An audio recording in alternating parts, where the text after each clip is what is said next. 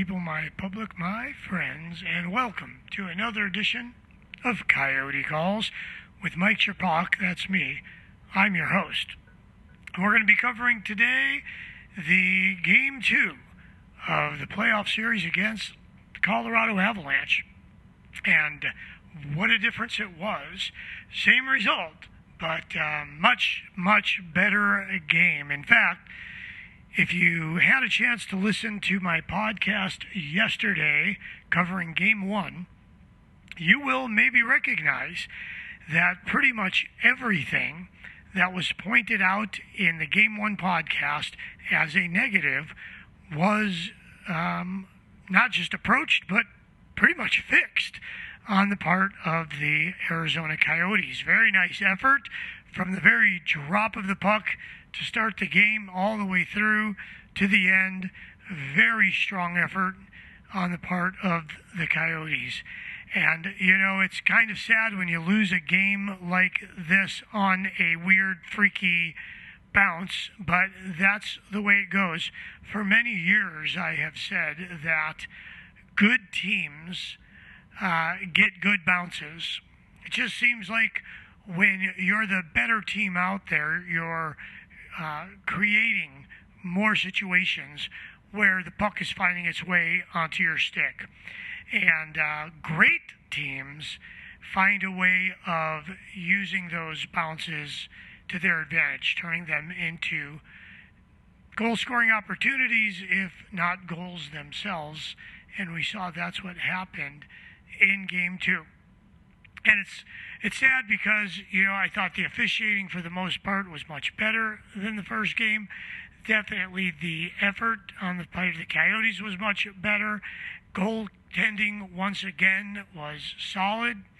And if you really think about it, it comes down to a couple of hit posts, a couple of bad bounces that go against you, a couple of good posts, a couple of good bounces that go the other way. So let's break it down a little bit here and take a look at the individual play of some of the guys.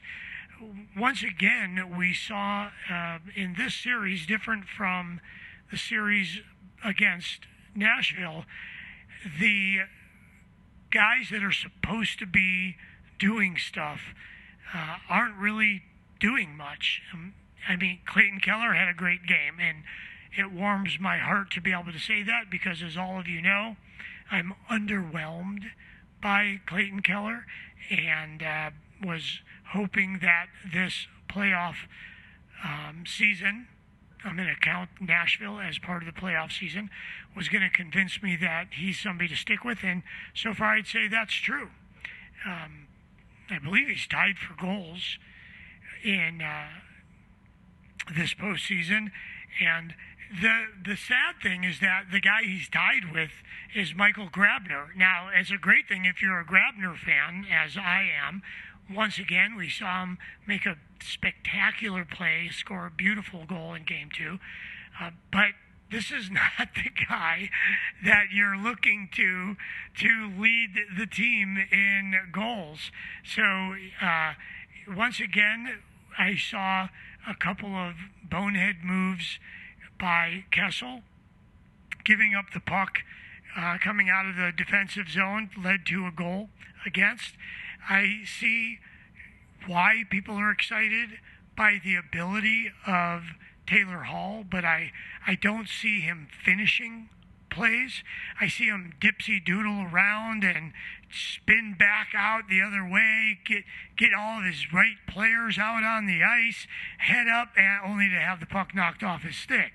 Now look, don't get me wrong, excitement is fun. You like to have those dynamic guys, but if you look at the difference between the top guys on the Colorado Avalanche and the top guys on the Arizona Coyotes, you kind of get an idea of what I mean. You get the number one or two guys on the Avalanche, you get them the puck, they dipsy-doodle around, and they shoot and they score. They don't lose the puck, not just the puck, but possession of the puck, and now all of a sudden you're back checking, heading back the other way into your own defensive zone. So something needs to change. I thought Stepan had a very strong game. I thought for a change we started to see the old Connor Garland, and so I'm glad he's kind of getting his legs under him, and I'm hoping it's not too little too late. But he had, I thought, a very, very strong game. I'm really enjoying the game that Osterley is playing right now. I thought he had a good game. I started to get excited about Chychrun's game, and then he kind of made a bonehead play that led to a goal as well. So a lot of the things that needed to be cleaned up, though, we really did clean up. So let's talk about some of the positives here, since there were quite a few. Number one, forecheck. So much better. If you listened to my Game 1 podcast, I was talking about how once we were getting the puck into the offensive zone, in Game 1, there was one guy, one Coyote, going in and forechecking, trying to get some kind of pressure on the defense. And that's just not going to work, especially against a talented team like the Avalanche, but really not against any NHL team. But in Game 2, you saw 2, sometimes 3 Coyotes on the forecheck, causing disruption, making Colorado players give up the puck too soon and errantly. And that's the Coyotes' game, is to dump the puck in, get 2 or 3 guys on it, get possession, and then kind of fan out and start moving the puck around. Much, much better job. Physicality, something else I talked about, so much better. We're still getting a bit beat up, but at least it's a pretty even fight these days.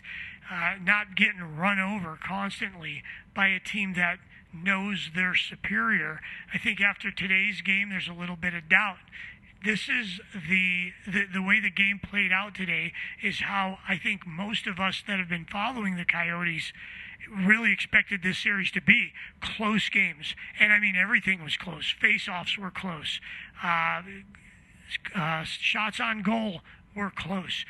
Everything was close. Penalty time, close. So, and this is what you want to do. You want to be able to hang in this game and then get that opportune goal.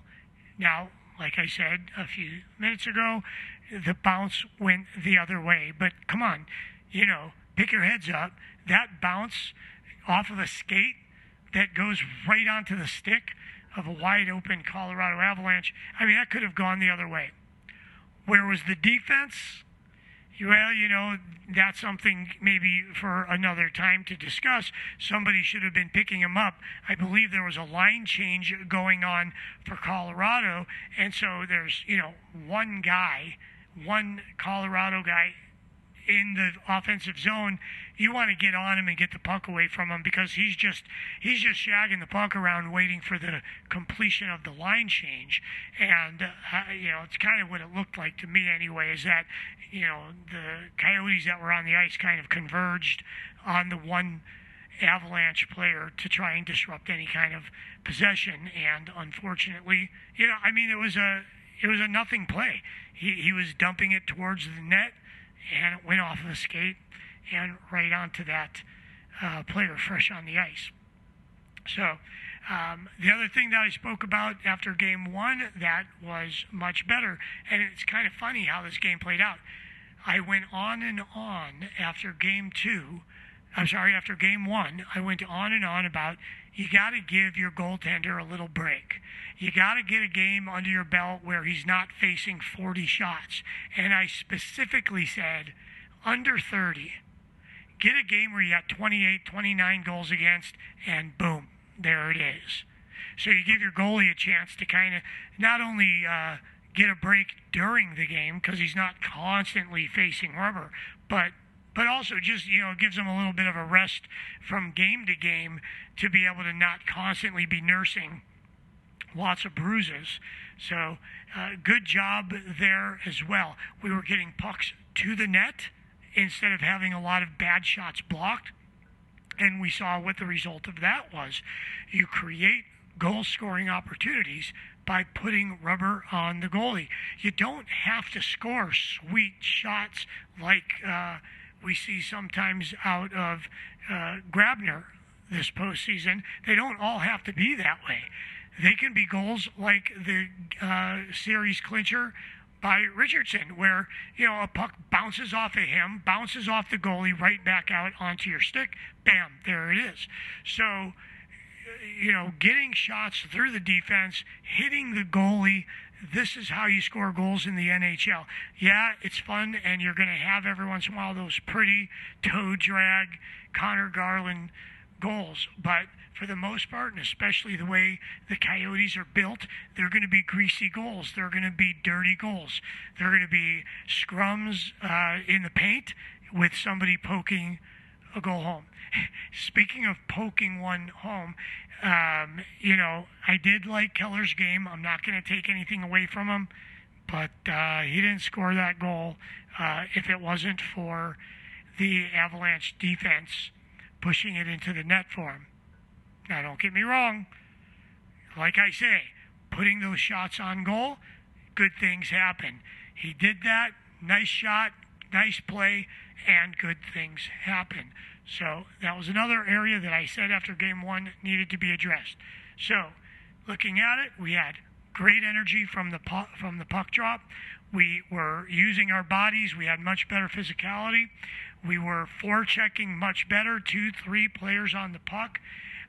We were getting pucks through the defense and making good things happen afterwards. So all in all, we walk away from this game and quick turnaround tomorrow for Game 3, which is going to be a real test for the fortitude of this club.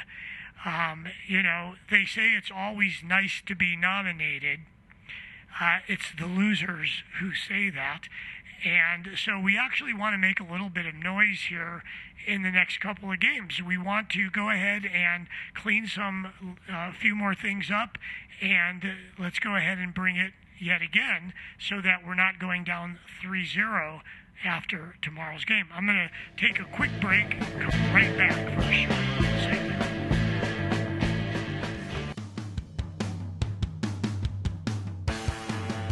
Hey folks, if you are looking for an exciting, non-stop, non-contact sport utilizing many of the strategies of hockey, you have got to try out the new sport of sabaki ball.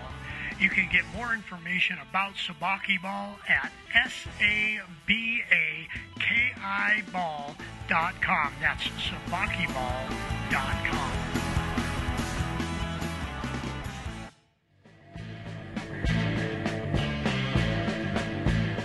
Okay, we are back. Just a quick finishing segment here. If you can't tell, I'm losing my voice here a little bit. And this was kind of not just a quick turnaround for the Coyotes playing again tomorrow, but it was a quick turnaround for me. Normally, I like to take 24 hours to digest a game and get my thoughts in order, but because we have a game tomorrow morning, I felt like I needed to get on the horn and air my thoughts. So I apologize if things are kind of scattered here. I wanted to talk a little bit about, touch a little bit more on the lack of production from the guys that we're really looking for to step up. And obviously, I'm talking about guys like Phil Kessel, Taylor Hall, and Oliver Ekman-Larsson. And I'm going to throw into that mix Jacob Chychrun. This is a young man that, albeit he's young, he's somebody that we have looked at in the past to create offense. I thought he played a much, much better game. His feet were moving, and this is something that I've spoken about before. And if you go back and I know maybe you don't like to do this, but I do. I like to actually go back and watch games over again. And because I'm not involved in the heat of the moment, watching as a fan, but watching more analytically, you can look at things like how your feet are moving. So game one, if you go back and you look at, just pick maybe 10 minutes out of the game, go back and watch and see how there's a lot of gliding going on, a lot of slow skating. Not a lot of quick transitions back and forth up the ice. Game 2, completely different. Everybody was skating hard, and that's where you start to see the difference in not just in the flow of the game, which, by the way, that was one of the quickest first periods I maybe have ever seen in hockey. I mean, I think puck drop was about 10 after the hour, and 24 minutes later, it seemed like. I think when I looked at the clock, it was 44 after the hour. So, I mean, there was like no stop and play through that first period. Well, why do I bring that up? What does that mean? It means that people's feet are moving, both teams. It means that passes are crisp. There's not a lot of offside calls, not a lot of icing calls. There's puck possession. There's hard skating. And, this is what we want to see. This is playoff hockey. But going back to my point, we really need to start to see the top guys. I don't want to keep picking on the same people. Where is Christian Dvorak? I mean, this is somebody that I was really hoping to see. I mean, a great opportunity for this young man to shine. Speed, just a missile for a shot. And, what instead we're relying on the old guys, the not just veterans, but the second line, third line, maybe even go out there and say fourth line veterans that we're looking at to create offense. And that's just not going to fly. You're not going to be able to do that. So 3 goals for the Coyotes, that's great. I mean, that's what you're looking for. But where is that production coming from?